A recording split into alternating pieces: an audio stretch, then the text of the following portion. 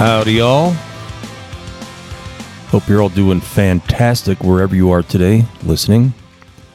Today or tonight, whatever it might be. Episode 27, SMFR, the podcast. And as always, I like to get my housekeeping done out of the way quickly to get to the meat of the matter. We got a good one today. Of course, I think they're all good ones, but I really like the topic we're going to discuss here, empowering others. But thanks for subscribing, liking the YouTube shorts, smfrthepodcast.com website, all the podcasts on Apple and Google, Spotify, and all that stuff. Very, very much appreciated. Your feedback is what keeps me doing this, because I ain't making no money. I'm really not. I do it because I enjoy it, I get something out of it, and I hope you do as well. So anyway, today's topic, is empowering others. And, you know, that's something that it's big in the workplace, or it should be, but it also applies to just people in our daily lives, friends, family, all that stuff. There's so much division in the world these days, or so it seems, and a lot of jealousy. Instead of people rooting for each other, they root to knock them down. We don't, but there are people that they actually basically live to do that. Sort of a narcissist way of life, which is just crazy, because that's not why we're here at all, is it? That is not why we're here. We're here to love each other, look out for each other, and yes, empower each other. So as we go through this little exercise here, or this little podcast, let's keep that in mind. That, you know, I saw a meme the other day that said, "Call me crazy, but I like to see other people succeed." And I think we should all be like that. How many times have we seen, and one final point, and then we'll get to the heart of the subject here. We see people just ascend, and then once they get to the perceived top, or they're successful, then the media or whoever, people just knock them down. TMZ, all that garbage. That's just stupid. We want to see people do well so that conversely, or in the same token, we also do well.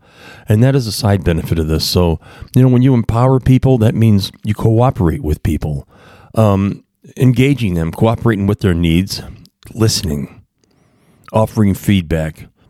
You know, you can motivate people just through doing that. If people know that you're paying attention to what they're saying and you're cooperating with them, that goes a long way, not only in the workplace, but also in, daily life. Working with family, working with, I don't know, in a church project, or just something overall it's something where people appreciate that feedback and listening, waiting for them to finish so that you can comment. And before being critical, whether it's, hopefully constructive, take into account what they're saying and pause. You have access to another individual's knowledge and skills, and you want to hear what they have to say. And sometimes that's hard because we think our idea might be better or something like that. But no. Listen to people. Take notes. People love it when you take notes while they're talking. And I always tell people, hey, I'm not scribbling. I'm listening. I'm just writing down what you're saying so that I retain it and I can get something out of it later. And the other thing is too, well, there's a few points here, but if you empower everyone, if you're a good leader, you should empower everyone you come into contact with.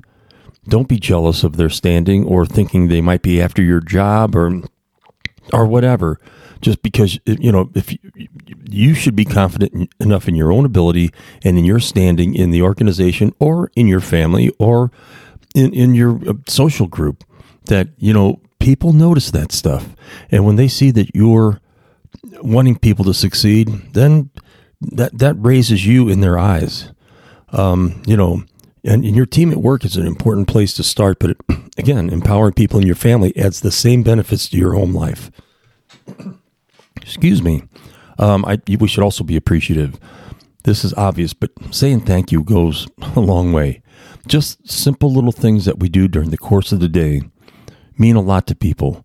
And I've discussed this on this podcast before, that a little thank you note, or just, hey, a quick call.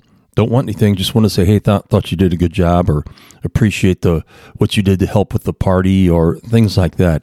And when you acknowledge other people's contributions, that helps to build trust and a friendship, and it expands your circle which is great. You can't have too many friends in this world, and we know who our true friends are.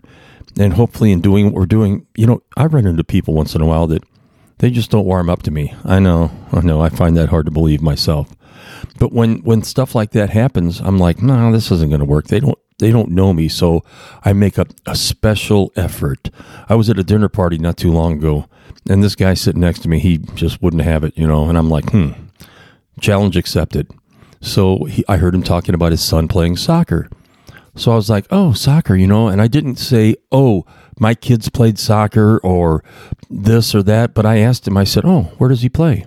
Well, he does this. And I said, oh, really? Do you coach? I drew it out of him. By the time the dinner was over, I can't say we were great friends, but at least he's thinking, hey, you know what? I kind of like that guy. Maybe not. But I considered it a challenge, as Clouseau would say, the challenge. I considered it a challenge and maybe it made his dinner a little bit better. I don't know. But when you ask people what their goals are, that's something else that shows you're interested in what they want to achieve. And again, listen, when people tell you what their goals are, make sure that you're paying attention and encourage people to think about goals short-term, medium-term, and long-term. If somebody says, hey, I want to do this tomorrow, we'll say, you know what, this and this, and draw it out of them and get them to reflect on their own long-term goals. And maybe they haven't thought about it, but maybe you're giving them something to think about, which is also awesome. And when you help people find their strengths, that's another skill that you can bring out of them. A lot of people don't have a lot of confidence, even though they might have a decent job, or again, relating to family. In the family, they might be like the black sheep, which is me. I always tell my daughter I'm the black sheep, but I'm also the glue. And you know what? I think there's a lot of that in all of us. But anyway, help people find their strengths. And maybe they don't know what they are, but draw it out of them and say, hey, have you ever thought about this? Or, you've done this, but did you ever really think about how important that was? Or and it makes them, as long as you don't make it sound too cheesy, they're going to think, you know what? Hey, that person, this guy, this gal, I never thought about that. And it'll give them confidence. Also, leading by example. That's one of the best ways to empower others. If other people see you working hard and smart, they're going to be doing the same thing or want to. I always tell Beverly, my wife Beverly, I run our business together, and if I tell her, I said, when I see you working harder, it makes me want to do the same. It just does, because, and again, that's a personal thing, and it also is a work thing. But it's being inspired by others, seeing people lead by example. It's like they don't have to say a word, and they don't have to say, "Oh, I did this" or "I did that." You just notice it, and then you're like, "Bam, I'm all in on that." And if you get your work done on time, and you show that you want to do the work, others will be the same. Leading by example is extremely important, and give your team the, lack of a better term, I guess, autonomy. Don't micromanage. I've learned this over the years in my experience as a business owner and as a corporate project leader and team leader and whatnot. But give people the project and watch them from afar and see how they're handling it. Just don't get in their grill and say, you should have done this or you could have done that. If you see them veering off the path or something because you've got a project you're working on and it has to be done on time, that's the name of the game. And again, this applies to work, but it also applies to, a church project. Again, I'm mentioning that, or a social gathering, or a charity endeavor that you're doing. If you're in charge of it, you can watch from afar and try not to get involved, but you can kind of guide people back. And with that being said, you can also support them when they're struggling. If you see somebody struggling, give them guidance and reassurance. That's the name of the game. It really is. And there's a right way and a wrong way to do that. I think you can call it bedside manner. Some doctors have a good bedside manner and some don't, if you get my drift. So this is one of those deals where you support people through finding out what the problem is and then helping to guide them back. Mentoring, whatever it takes, scheduling one-on-one meetings where it's not scary. where you're not calling them in to say, hey, just go up and sit in their cubby or sit, pull them aside and say, hey, blah, blah, blah, let's talk about this a little bit. Where they're not in, I hate to use the word fear, but they're not afraid of what you're going to say, And with that being said, support people when they're succeeding. When they're doing well, hey, what have I talked about before? Hey, thank you. Little thank you note or an email, congratulating them on a job well done, handwritten card, sometimes like maybe, hey, a lunch, whatever. There's so many ways we can do this, but you want to support people. But again, you also have to be careful that you're not blowing their head up.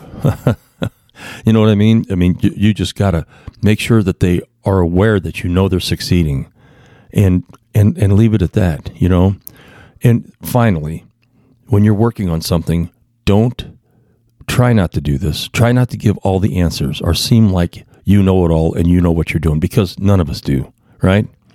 We can help people find answers, but we don't have the answers. All of us, none of us do have all the answers. Did I say that right? Anyway, you know what I mean. But, manage yourself. Point people in the right direction. Encourage them to try to solve the problem on their own. And this doesn't mean that you can't provide information or say, hey, did you happen to see this? Or blah, blah, blah. But try not to give direct answers. This will encourage people to think for themselves, work for themselves. And you know what? It'll help them empower themselves. And when doing so, it brings you all together as a group. So much more respect. So much more, hey, I did that with these people. That was awesome. That was a great project, no matter what it is. Again, from the workplace to home life. And it just encourages people to respect each other and to treat each other in the golden rule. And that's a whole nother podcast, which I think I've done a few on already.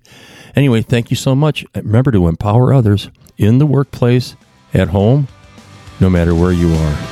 That's my part of the podcast. Thank you for subscribing and liking. All the best. Another one coming up soon.